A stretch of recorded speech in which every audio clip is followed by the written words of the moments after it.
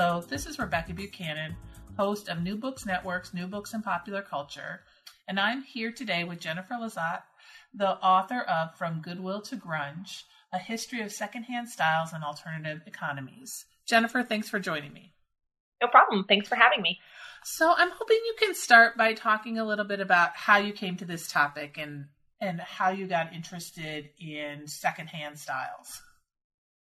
Well, it's a personal background that resonated with me. I grew up in a small southern town, the youngest of 6 kids without much discretionary income. So my older sister was sort of punk goth and introduced me to the Methodist bargain box when I was 10 years old. And everything there was about 10 cents. So I started sort of cobbling together what I thought was a new and radical identity for myself out of vintage clothing, even though that term wasn't really in my lexicon yet. So I bought all these weird old clothes from people who had traveled through, little old ladies who had died and donated their clothes, so forth. And when I first started going there, nobody really went. And then by about 91, 92, around the time that Nirvana became a popular group, suddenly there would be lines outside the door of the bargain box, which was only open Wednesday and Saturday mornings. Mm. And it always struck me as really curious. There's kind of this juxtaposition between the sweet little old Methodist ladies who were volunteering there and the sort of manic panic rainbow-haired kids who cropped up in the 90s who would go there and scour the place for cool things to wear. So I always just kind of wondered. I thought I was making this up. I was very naive about that. And I realized this is something that's been around for a long time, wanting to buy secondhand because you can be more creative, or as I later came to feel myself, be political. I took an anti-consumerist environmental stance. And so I wanted to see the origins of it. I really wanted to know the history of it. So when in my late 20s, I went back to graduate school and wanted to study history. I really wanted to do consumerism, dress and fashion, capitalism, and all of these sort of coalesced around secondhand markets as interests for me.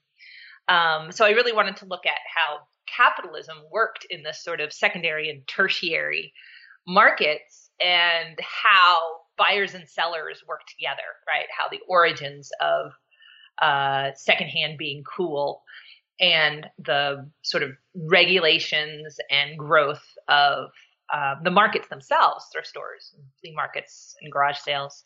So it's very personal for me, but also sort of ideological and political as I went through this sort of anti-consumerist phase and wanted to see what the relevance of secondhand markets were to that. Yeah, so I have to tell you, this was really fun for me because I have some similar experiences that you do, and I also have a really good friend, and we joke with her that she knows how to thrift, right? She knows how to buy, but we don't really think about that there is a long history in this and where that sort of history comes from. So can you talk a little bit about sort of how you found this history or how you thought about it and structured that in the book, and then we can talk about some of the specifics of that history?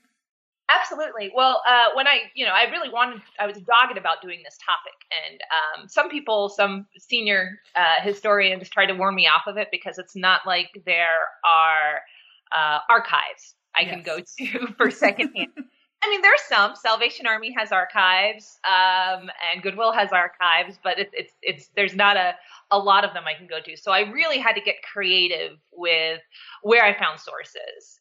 Since this is a cultural history, a lot of my sources are patched together from songs, from stories, from newspapers, from all kinds of strange archives, LGBT Historical Society, or DLBT's Historical Society in San Francisco, all kind of had some sources about how people use secondhand and on how the markets became popular. So I really wanted to understand the relationship between the growth and regulation of secondhand venues, specifically thrift stores, garage sales, and flea markets, which were kind of the major 20th century innovations. and how secondhand styles become popular, right? So from Goodwill to grunge, basically. Even though technically Salvation Army stores come up a couple years before Goodwill, I privileged alliterative value over chronological absolutism. So anyway, I always had in my mind that sort of juxtaposition between the sweet Methodist elderly lady volunteering at the bargain box and selling my blue-haired high school boyfriend a 1960s tea dress, right? So to look at the sort of Christian philanthropy background of thrift stores and see how they arrive all the way to grunge in the 90s. And so your first chapter focuses on that, like the thrift store and the Salvation Army. And so can you talk a little bit about these origins? And it's interesting too, because you also look at, like you said, a cultural history. So you look at sort of anti-Semitism and how that sort of impacted the thrift store movement, and how we thought about secondhand clothes. Absolutely. So the turn of the 20th century and the industrialization and urbanization of the United States is the central context of thrift stores, in part because you get the large-scale production of firsthand clothing and other goods, which makes it easier for people to discard more still usable items for a greater swath of the population to buy secondhand. You also, though, have existing veins of secondhand sales already. And most of these are through pawn shops or pushcart sales, and they're predominantly Jewish run. So as Eastern European immigration increases between about 1890 and 1910, xenophobia and anti-Semitism support some of the laws and regulations trying to limit street selling. That is the way that secondhand goods were distributed popularly. At the same time, you get holiness movement groups like the Salvation Army, right, that are becoming more and more involved in social reform and in the social gospel, right, and spreading the word through trying to do good for people in largely urban settings. And what would become the Methodist minister who established what would become Goodwill Industries up in Boston. And so you get these people establishing a vein of what I call philanthropic capitalism, right? Something that is a profit-earning entity, thrift stores, but that money then goes back into these institutions that use them for charitable or philanthropic purposes. But they totally use the anti-Semitism and xenophobia that supports the regulations that limit more traditional forms of secondhand distribution. So basically, Salvation Army Christianizes, Americanizes, and sanitizes the businesses that had long been the province of Jewish, African American, and foreign-born entrepreneurs in cities in the United States around the turn of the 20th century. Right, which is super fascinating, right? I love and I think it's in the introduction that the story, what is it, from the late 1800s about the young girl who goes out and finds a secondhand clothing and then is found out, and her family ends up getting, or her household ends up getting smallpox, and that whole, the narrative of like, beware the secondhand store. Right, it's fascinating. From the 1860s, there's a Henry James story, to Charles Dickens has a story, and then these stories in like Ladies' Home Journal. There are all these cautionary tales about secondhand. There's, on the one hand, you don't want to be a social dissembler, right? Mm-hmm. So you don't want to dress above your station. But by the late 19th century, you get the popular acceptance of the germ theory, right? Right. And you get outbreaks of yellow fever and all kinds of horrible communicable diseases that go through cloths that are distributed through cloths. So in this story that you're talking about from Ladies' Home Journal, this girl wants to go to a ball, and so she buys a secondhand dress from a Jewish proprietor. And not only is she found out, right, somebody at the ball is like, hey, that used to be Emily's dress. But then she gets smallpox. So there's definitely a lot of, apprehensions among the buying public about secondhand.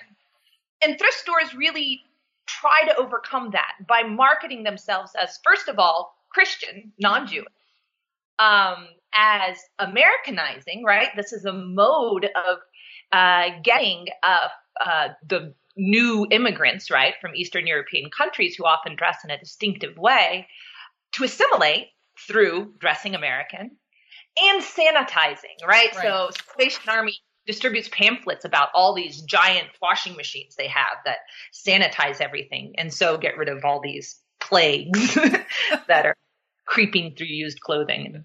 Yeah. And so once they start getting rid of the plagues and the thrift store becomes the space that people aren't as concerned as they were about, then you move into talking about then how that adds to sort of the rise of the flea markets and the Dada movement. And I love this sort of tie in with what we usually think about as an artistic move, right? The movement of Dada and how the flea markets and the secondhand really helped in the United States to sort of push that movement. So I'm wondering if you can talk a little bit about the flea markets and Dada. Absolutely. So, flea markets themselves and the form that they take are connected to those sort of anti-Semitic regulations that try to make pushcart sellers stable, right? To make them sit in one place. But they're also become popular in the United States because they're linked to a romanticization of everything French, right? So the first flea market is Paris's Marché aux Puces. And so it becomes somewhat fashionable by at least the 1930s, secondhand objects of higher quality, right? And it doesn't quite extend to clothing yet. And this is supported also by avant-garde artistic movements such as Surrealism or Dada. André Breton writes a lot about how flea markets are these great vehicle for inspiring disjunction, right? You see all this stuff that's removed from its productive origins. And so it sort of has an anti-capitalist use. And I mean, he's being a little bit classist in this way, right? Because this is a practical outlet of sales for the people there and for many of the people buying it. And he's like, no, it's this magical surrealist thing just because he doesn't understand those objects, right? Right.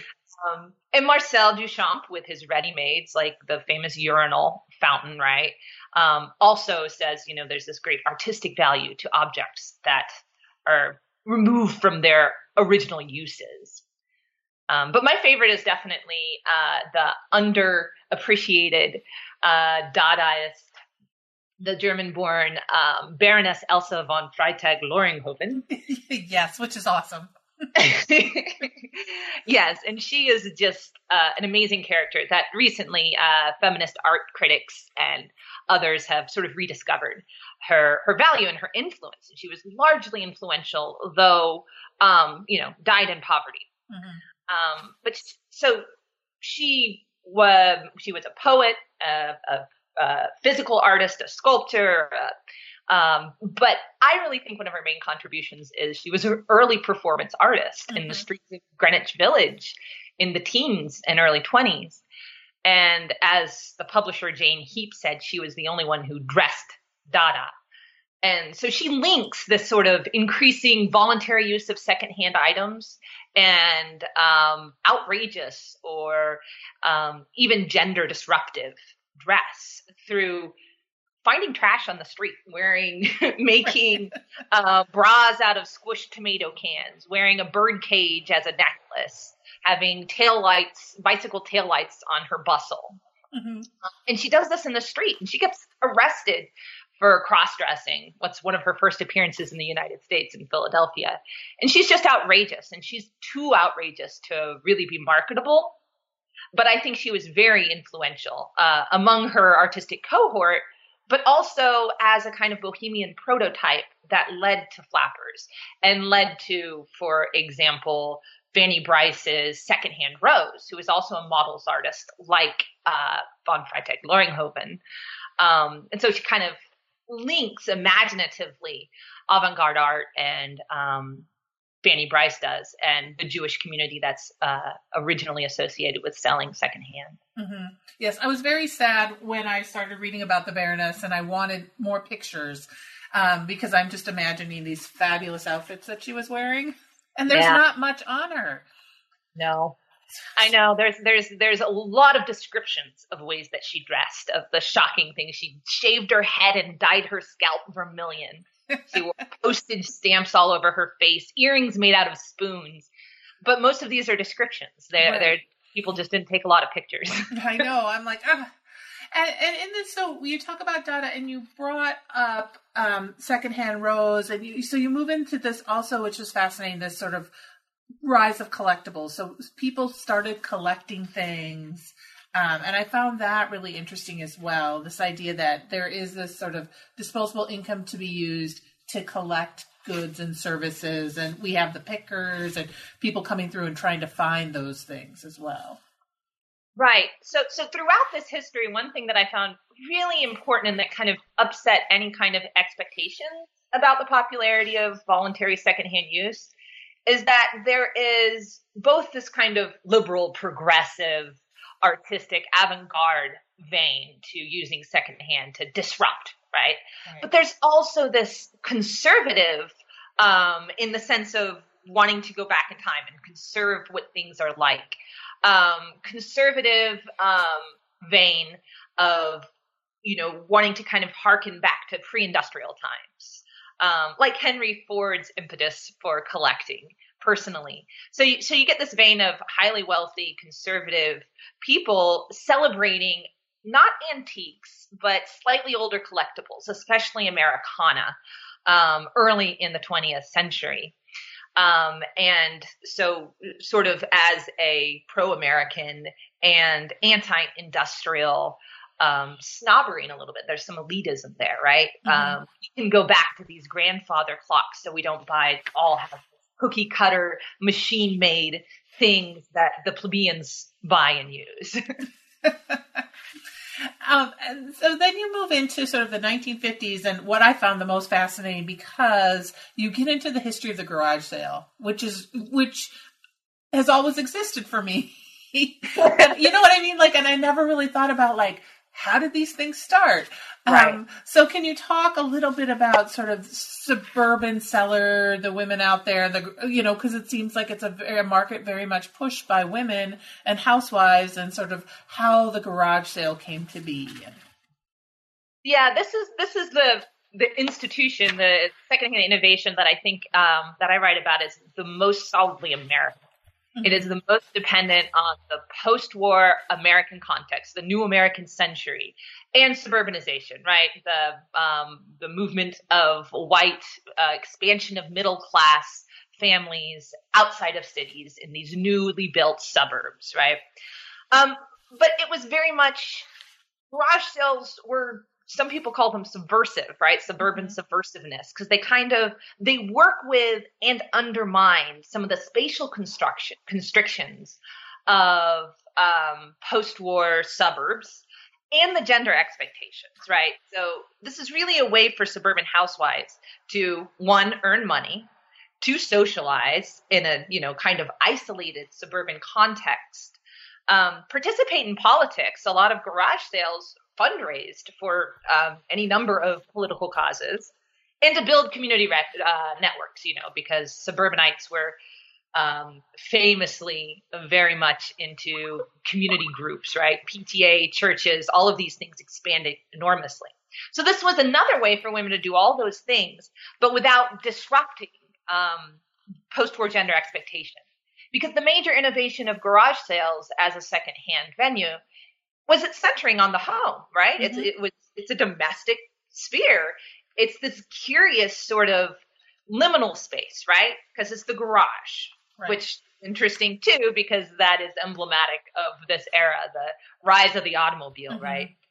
This is the first time houses regularly, consistently had carports or garages built onto them because the automobile became so important for commuting. And so these garage sales are examples of suburban women basically inviting strangers quite nearly into their home to look at their stuff and buy it. It's seriously intimate, and also can be political, and also can be a little subversive in that it's a way of them earning money, not unlike and very related to Avon home sales and Tupperware home sales. Right. Yes, that whole idea of like once, like Tupperware, I think you said Tupperware wasn't popular until someone started to sort of sell it in the home, right? Like that kind of. Absolutely. And you move it to the sort of, and you also connect it to the arts and crafts movement and the DIY movement, which it's these things that are really fascinating. And you see once I read it, I was like, oh yes, I see all these connections. Right. So it was, largely garage sales are run by women, housewives primarily, right? They both shop there and organize them. But suburban men participated in making them popular through their just dogged fascination with the DIY things, right? Building things yourself, remaking things, making your son more manly by making a hot rod with him, right? And a lot of the sort of Better Homes and Gardens and Mechanics magazine suggestions involved repurposing things, right? So buying secondhand things and spending the time and effort and masculine making abilities, right? To make something new for the domestic sphere that showed the presence of masculinity in the home. And this is an interesting sort of practicing elitism through secondhand as well, because why it might be cheap to procure, to buy, some old chest that, needs to be sanded down, and you need the space, the time, and the tools to remake it into something. This isn't something that poor people are doing regularly. Right. Right, that idea. And it's like the whole thing was interesting to me, and you talked about it earlier, but the connection to sort of churches and civic engagement. So I live in a very small Midwestern town at the moment, and everyone gets really excited because at least twice a year, the large churches have their huge rummage sales, right? And everybody is there. There's big signs that are up, and we know when like St. Paul's has the rummage sale and when First Presbyterian has their rummage sale and Wesley, and you're there, right? At those rummage sales. Yeah. And rummage sales do have an old history too that I talk about throughout here. And I think they were intrinsic. They started to become really popular at the end of the 19th century as a way of fundraising for churches, or African-American women used them as a mode of fundraising for civil rights activities as early as the 19th century. And these were respectable women for the large part, right? So this is another way of trying to, making secondhand sales more respectable and dovetailing with the popularity of collecting, right? Right. And this idea of wanting to individualize your consumerism, because a lot of the expectations of post-war America is that these are conformists. They live in cookie-cutter houses. They're all buying the same new crap. That's not really true. A lot of them really wanted to distinguish themselves through consumerism, right? Right. But to have a Chippendale chest, right? There's this great story about a young couple who really don't want to have all this new cheap furniture that everybody has, so they save up to buy a Chippendale chest, and it's just super important to them, and it's quote unquote authentic, right? And that sort of leads into that idea of like sort of the vintage, right? The vintage clothing, and so then you move into 50s and 60s and that vintage clothing movement. And one thing that I love is like the raccoon fur coat rage. And so can you talk a little bit about this sort of you call it an invention, right? So this move to like vintage clothing and why vintage clothing becomes important.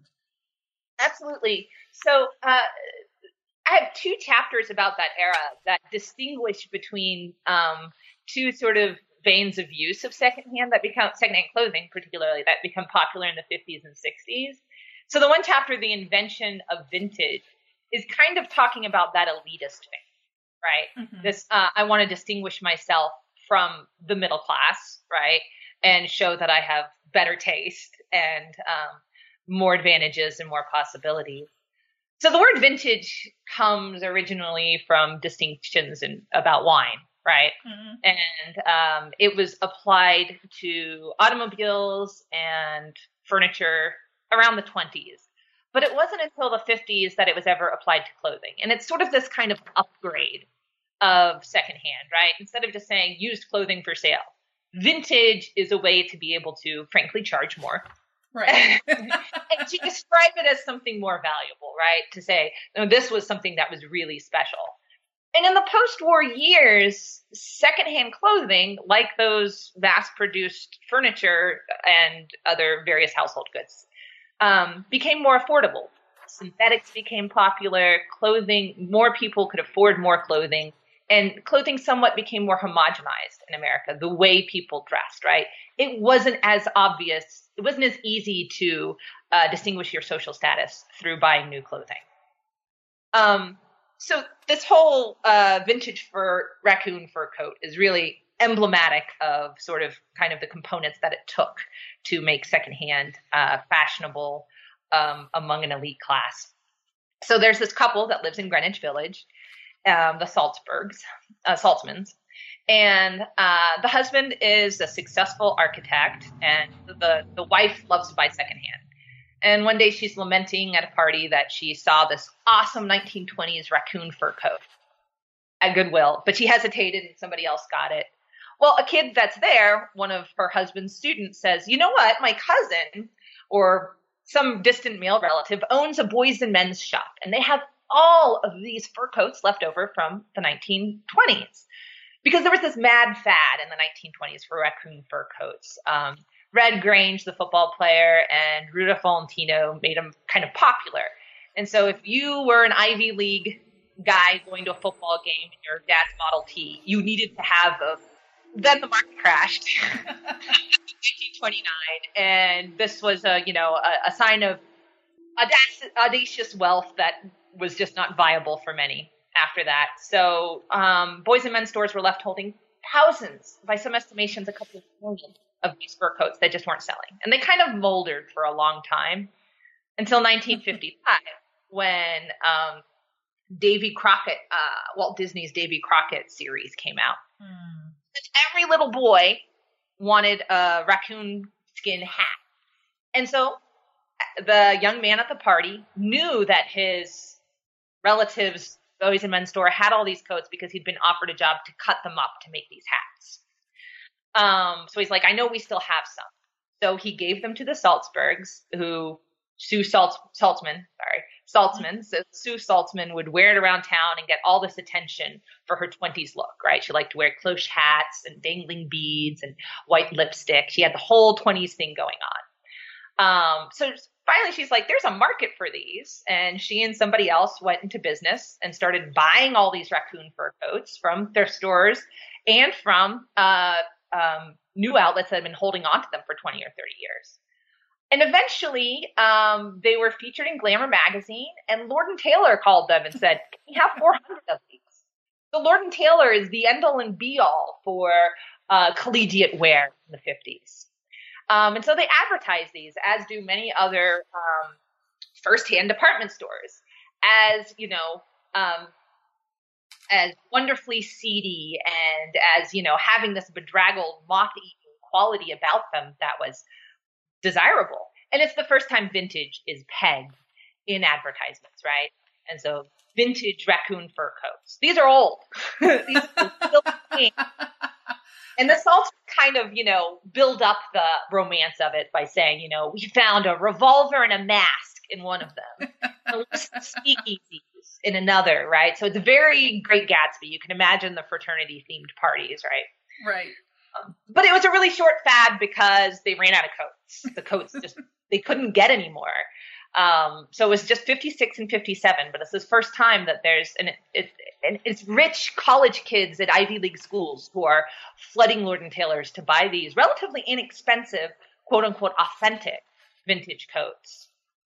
Right. And then you also talk about how the fashion industry sort of changes during the post-war with the vintage coats, but then also sort of the influence of Britain, right? And you talk, which I thought was really fascinating, you talk about Male Vogue, editions of Male Vogue and Christopher Gibbs, and then sort of the British invasion and how that impacts these ways we think about vintage and fashion. So can you talk a little bit about that as well? Sure. And this, again, is part of this exhibitionist vintage vein of popularizing secondhand at the time. So there are these new class of noble men and women in London area who like to travel to Morocco and exotic places and have these great parties with the Rolling Stones and hang out with musicians. And many of them collect exotic items from Africa and secondhand clothing, particularly Victoriana items, become really popular along Portobello Road, which is a huge flea market. And so some of these collectors, these noble collectors who are, upper class British people, start to open shops, standalone shops. Some of these shops are Granny Takes a Trip and I Was Lord Kushner's Valet, and they become popular among Jimi Hendrix, members of the Rolling Stones, the Beatles' famous album cover, Sgt. Pepper's Lonely Heart Club's Lonely Heart. Sorry, just a sec. What is it? Sgt. Pepper's Lonely Hearts Club Band. Sgt. Pepper's Lonely Hearts Club's Band, where they appear on the cover wearing, it's a kind of a cartoony image of them wearing brightly colored Victorian hussar coats. This is inspired by a window at I Was Lord Kushner's Valet, the shop. So you have all these wealthy, well-to-do travelers promoting this eclectic, what we would think of as kind of hippie style that's very much rooted in vintage wear, right? So, for example, Lady Jane Ormsby Gore, who the Rolling Stones song Lady Jane is apparently about because she dated Mick Jagger for a while. She travels all around and she eventually works for Vogue magazine like Christopher Gibbs did for Men's Vogue. And she talks about how, I'm just breaking down the classes by wearing all this stuff, by shopping at thrift stores and traveling to France, to Paris to buy old Paul Poiret pieces and to wear my grandmother's vintage automobile hat. So there's all of these contradictions. Like they only have the possibility to dress like this because they have fabulous wealth and the leisure and the time to do this. So it's very much like Thorstein Veblen's 1899 thesis on conspicuous consumption, right? They clearly do not have quote unquote straight jobs, like 9-to-5 jobs, if they're dressing like pirates, right? If they're dressing like they're stepping out of Victorian era, opera houses. So there's a showiness, an exhibitionist to this that's quite classist. And influences American style too. Right. And then from that, on the other, then you say, and like you said, you have these 2 chapters on this, then you move into this idea of sort of elective poverty and how you talk about the beats and sort of the that radical chic that Tom Wolfe uses. And so can you talk a little bit about that flip side? Right. And I mean, so I wanted to distinguish between this kind of elitist, I am showing that I'm not part of the middle class and I'm way above it, vintage exhibitionism, and elective poverty, the sort of dressing down, the beats all wanting to wear Goodwill shirts and beat clothing, right, on the road. And all clothing is described as tattered, beat, torn, ripped, every kind of messed up kind of way in Jack Kerouac's novel. And the thing that these have in common is both of these veins are desperately expressing absence from the middle class, right? The middle class is assumed to be boring and conformist and sort of plastic, right? So both the vintage exhibitionists and the elective poverty, who often have a kind of political valence to the way that they're dressing, are wanting to show exception or rejection of the middle class. So the beats dress in this way as sort of a way of saying we need to be freed from the creative restrictions of the middle class. And the New Left adopts some of this way of dressing and way of participating in consumerism through free sit stores that distribute used and stolen, more often, clothing and goods, as a way of identifying with the poor, right? As kind of a movement towards poverty becomes an issue that's very, very much in the news after about 1962 when Michael Harrington writes this book about the other half, right? Mm-hmm. And LBJ's war on poverty. And these issues get very much tied up with anti-war protests, second wave feminism, environmentalism. And for many of these people, buying secondhand is a way of ethically consuming, not participating directly in capitalism, which is problematic because it's still part of the capitalist system. It still supports capitalist exchange. But it's sort of a state scapegoat for some of these people. It's a way to still participate in mass consumption, but give it a kind of moral valence. It's a way to sort of participate in mass capitalism and in mass consumption of the time, but to give it sort of a moral valence, right? To say that you're doing this while maintaining your political ideology of anti-war, anti-poverty, anti-capitalism. Right, and you talk, which is really fascinating, like that movement into when you're talking about the hippies, and I love the stuff on the Diggers. Yeah. And then as well as, the civil rights movement and Abbie Hoffman. And so this move into, which we really think of, or I guess I should say is often thought of as very anti-capitalist, right? This move, but in some ways it really is not. Right. So there's always, the perception of the 60s has evolved for historians, of course. And it used to be this idea that hippies were co-opted, all right?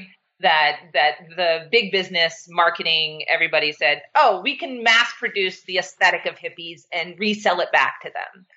And then historians sort of fine-tuned that and said, no, that was they were working at the same time towards the same end.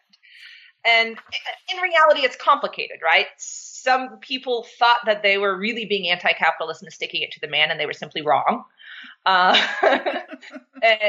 some people were trying to make a buck off of it. And secondhand is no exception. It is part of capitalism, right? So it's not morally accepted. And then you move into this more how clothing is moving to gender, like sort of gender neutraling as the chapter of your, I'm going to repeat the chapter of your title, but but the gender fuck, right? And the boyfriend look, and this sort of revolutionary way the LGBTQA community sort of uses clothing to play with gender. And so can you talk a little bit, and glam, and can you talk a little bit about that? So there are a lot of contradictions with secondhand consumption, but this chapter and secondhand commerce as a tool of the gay liberation movement and as sort of complicating gender, sexuality identities, right? Lending the popularity of a queer trash aesthetic to popular music and culture more broadly is a place where I think secondhand has been most revolutionary. Historically. And so secondhand sort of occupies this liminal state, right? It's not new. It doesn't belong to anybody, but it has belonged to somebody. So there's this connection to its previous owners that used to be, anathema, that used to be part of its stigma, right? Like you're gonna get the diseases from whoever owned it before.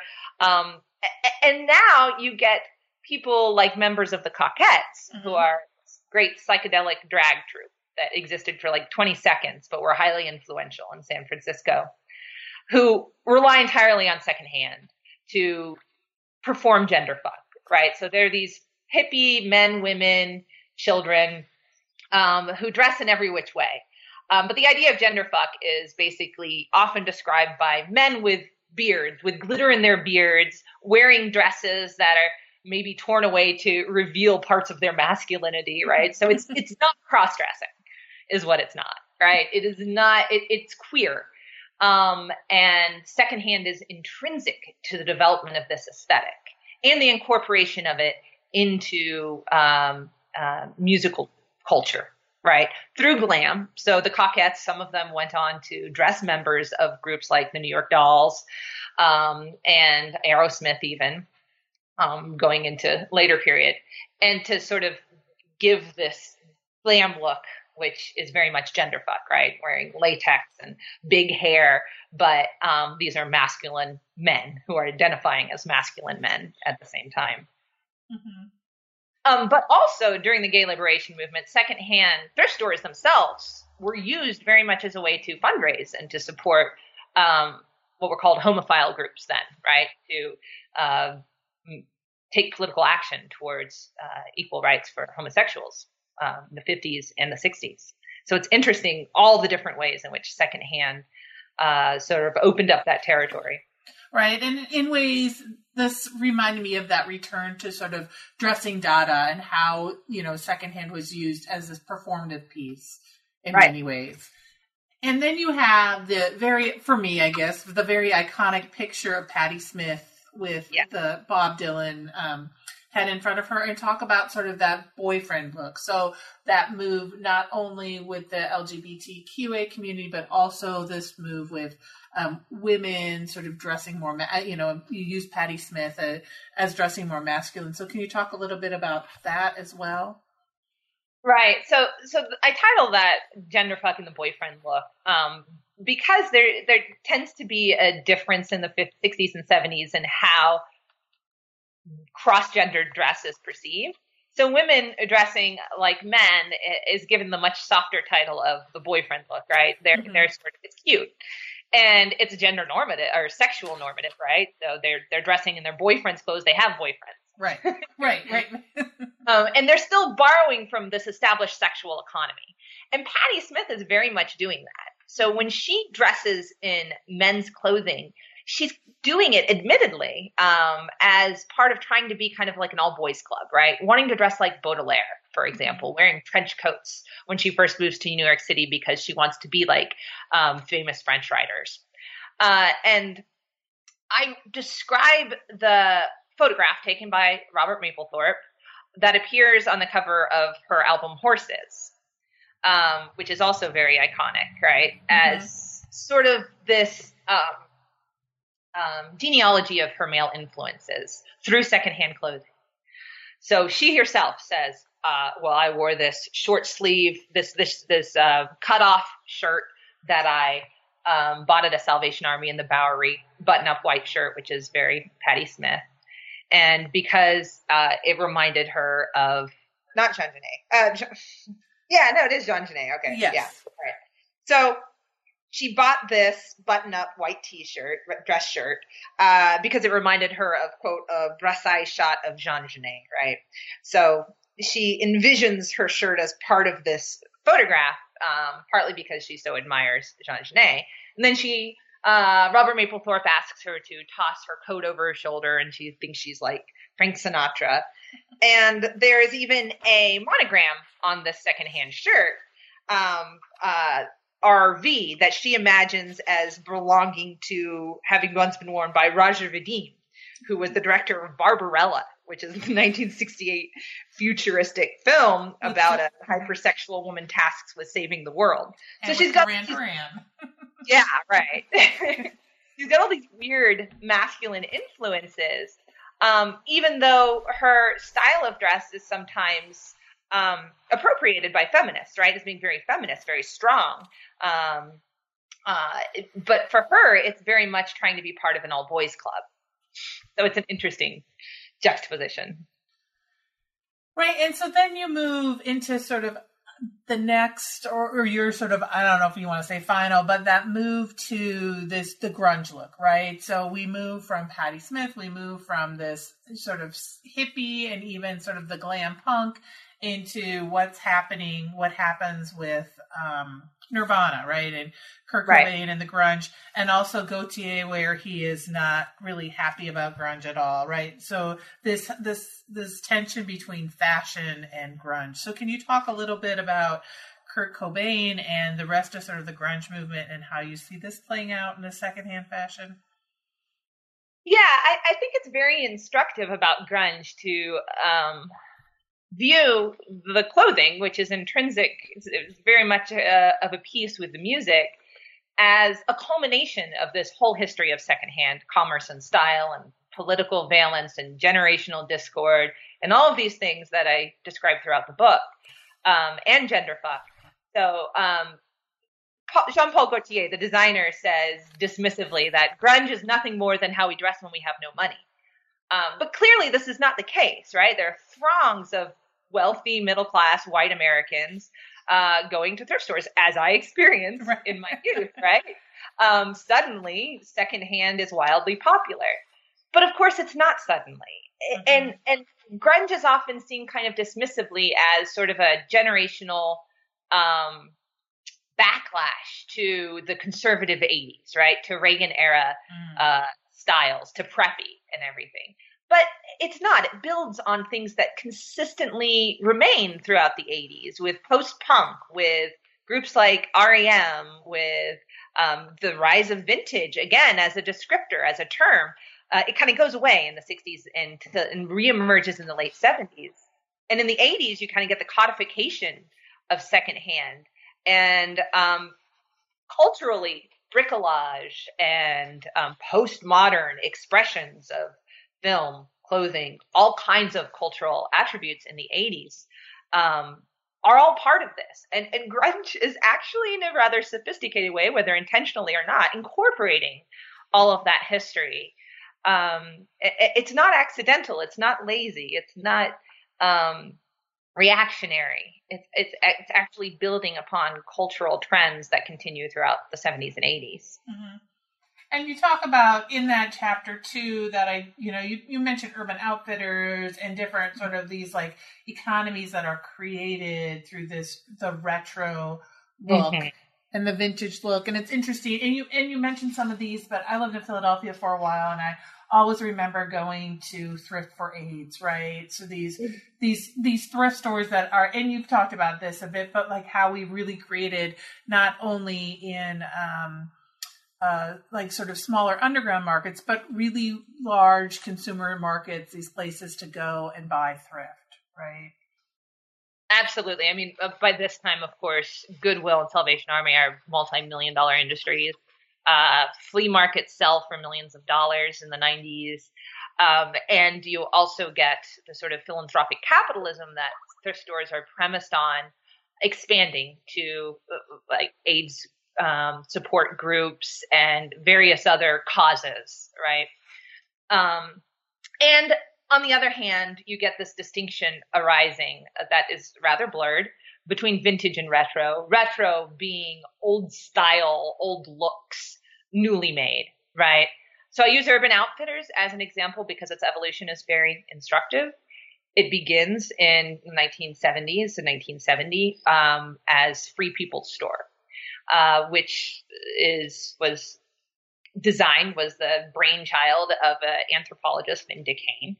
And he wanted to sort of create this cool place to go shopping. Some of the things were actually secondhand. Some were imports from hip places like Morocco, etc. So it was a very appealing place, but it was definitely a capitalist market, right? So Free People's Store might sound like he's kind of borrowing from the Diggers idea of free stores, right? Where everything was free, where you go in there and just say, hey, I need a shirt. There's a shirt. I'm going to take it. No, this was a capitalist endeavor from the beginning. So Free People's Store, that title, I kind of think outstayed its welcome, right? When the 70s, it was renamed Urban Outfitters. And slowly over time, fewer and fewer of the actual vintage, the actual old clothing remained, and they began to mass produce old looking clothing, retro. So retro becomes a very popular thing in design in the 70s, and design and clothing and all kinds of commercial outlets. And it is distinct to most people from vintage being actually old things. In clothing, people usually accept 30 years or older to 100 years as being vintage, more than 100 as antique. Whereas retro is newly made clothing that looks old. Mm-hmm. And that's what Urban Outfitters starts to, corner that market, right? Try to sell to people who don't want to go through the trouble of digging through all the store stacks and et cetera. But they want the fashionability of second look. Yeah, and it's interesting. And then you sort of end with this sort of move I thought was interesting of thinking about how like eBay and other auction sites also, right? Again, we have the argument that everybody wants to be authentic. Like, are you authentically vintage? Or, or is somebody like you said, is somebody selling you a vintage look that's not really vintage, right? Yeah. And so this move to auction sites in different places, and this, again, this resurgence of ways we can be political with how we dress. And so can you maybe talk, we've been talking for a while, so I don't know if you want to sort of summarize or talk about where you see this sort of moving now in, 19 or 2000, what year are we in? 2017 and sort of how you see this movement going forward? Yeah, I mean, I think secondhand is here to stay as a popular style or styles, right? Now hipsters or we use vintage looks and secondhand. I use Macklemore and Ryan's 2013 hit thrift shop, right? Mm-hmm. Popping tags. I wear your grandfather's clothes. I look amazing, right? This is not going to go away. People like secondhand because it marks them as distinctive consumers, right? As be outsmarting the system, right? Mm-hmm. I don't have to buy Gucci to look good. I'm going to spend, I got $20 in my pocket. Right. Macklemore is singing during the midst of a recession, right? And he's saying, you spent $50 on a shirt. That's just stupid. And there are going to be 3 guys up in the club dressing like you. And meanwhile, I'm, buying your grandfather's jacket and I look amazing.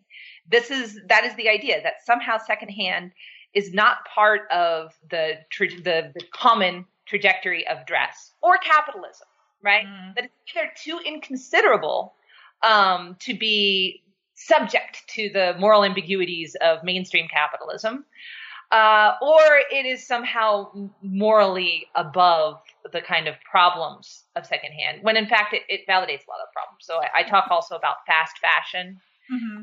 And the global labor issues involved in making fashion today in the last 20, 30, 40 years, and how the quick disposability of clothing is part of that, right? So it's not like when you donate a shirt to Goodwill, it's going to go to somebody who is poor in Cincinnati, maybe. But more likely, it's part of the tons and tons of clothing being sold through these large companies that are profiting from them overseas to Africa, et cetera. And it's part of this whole loop, this whole system of global capitalist exchange and labor rights violations. Right. And so you might not have an answer for this, but do you see a solution for this? I mean, do you see the secondhand clothing as being something people still should, this might be a really loaded question. Maybe, and maybe there isn't an answer to that, but I wish I want secondhand clothing to be a form of political engagement. Right. It's at least a very complicated and rife with contradictions, if it is, right? Right. I do think that it is a way of expressing identities that make life easier for a lot of people, like through queer trash identities, making various sexualities more acceptable. I think that's one way in which secondhand clothing has really done some important things. As far as fighting the fashion beast or being anti-consumerist or anti-capitalist, I don't see it as being very useful in that regards now. It's just too tied up. The clothing that you're buying at secondhand stores has been through the mill, right? It has been sorted out. Some of the things are taken away and being utilized globally, and the other things are products of like Forever 21 or fast fashion places that are taking advantage of poor labor laws in countries like Bangladesh, right? Right. So you're complicit no matter what you do. Right. Is it better? Maybe. I think that's a person that's arguable. But I would be careful of thinking yourself too virtuous because you shop at secondhand. Yeah, so it's this idea of like we need to know, like follow the money trail. So if you're buying something at a garage sale, even though it's part of this larger system, the money is going to this person or this cause as opposed to these larger. Mm-hmm. Yeah. Right. So it's not. I'm not discarding it. Saying it's got no social or political worth. But I think it's really easy to pat yourself too enthusiastically on the back, and I'm guilty of this throughout my life, right? Mm-hmm. Oh yeah. No, I do. Right, but you are still participating in the acceleration of fashion and some of its abuses globally. Right. Your book was great. It was super fascinating. Like the garage sale stuff for me was the most, just wonderful to hear. But are you working on anything new, or what are you doing now? I am. I've started a book, kind of. So it might become 2 books. It's very nascent. I'm fascinated by masquerade in industrializing America, the way fashion and dress and public appearance was used in industrializing America from about 1870 to 1930 by various groups. And I want to talk about cross-racial, cross-gender, and cross-class dress, right?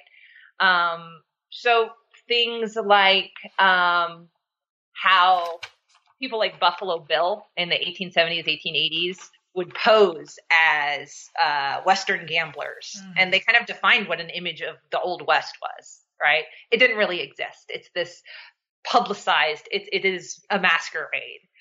And conversely, how people like Wall Street entrepreneurs used the way that they dressed up, the 3-piece business suit, to distinguish themselves from gamblers, to say, we're not speculators in the same way. We need to legitimize ourselves through dress, partly by distinction from Old West gamblers. And there are all kinds of racialized and gendered valences there, right? And I think for that project, I might want to end with the pansy craze in Harlem in the 20s and 30s, where it was popular for white middle class to go slumming in Harlem, and partly to see these cross-dressing singers, performers, and how this preceded a crackdown on laws against cross-dressing, partly because of the popularization and partly because of racism. Right. So that's what I'm thinking about, but I'm also really, really, really fascinated with these fancy dress balls that people like the Vanderbilts were throwing at the end of the 19th century. Historians have talked about them a little bit, but they haven't really dissected them and examined them. And that there are examples there of different kinds of cross-class dressing. Like sometimes they would dress like their servants. It's something like Marie Antoinette did at one time. She would have these parties that they would all dress like peasants and hang out in the country. So it's an interesting kind of cross-class performativity. But I just want to examine it. I don't have a solid thesis yet, but that's what I'm looking at right now. Which is fine. You don't need to have one yet. No. So, Jennifer, this has been fascinating. Again, this is New Books Network, New Books in Popular Culture, and I've been talking with Jennifer Lizotte, who is the author of From Goodwill to Grunge, A History of Secondhand Styles and Alternative Economies. Thank you, Jennifer. Thank you so much, Rebecca.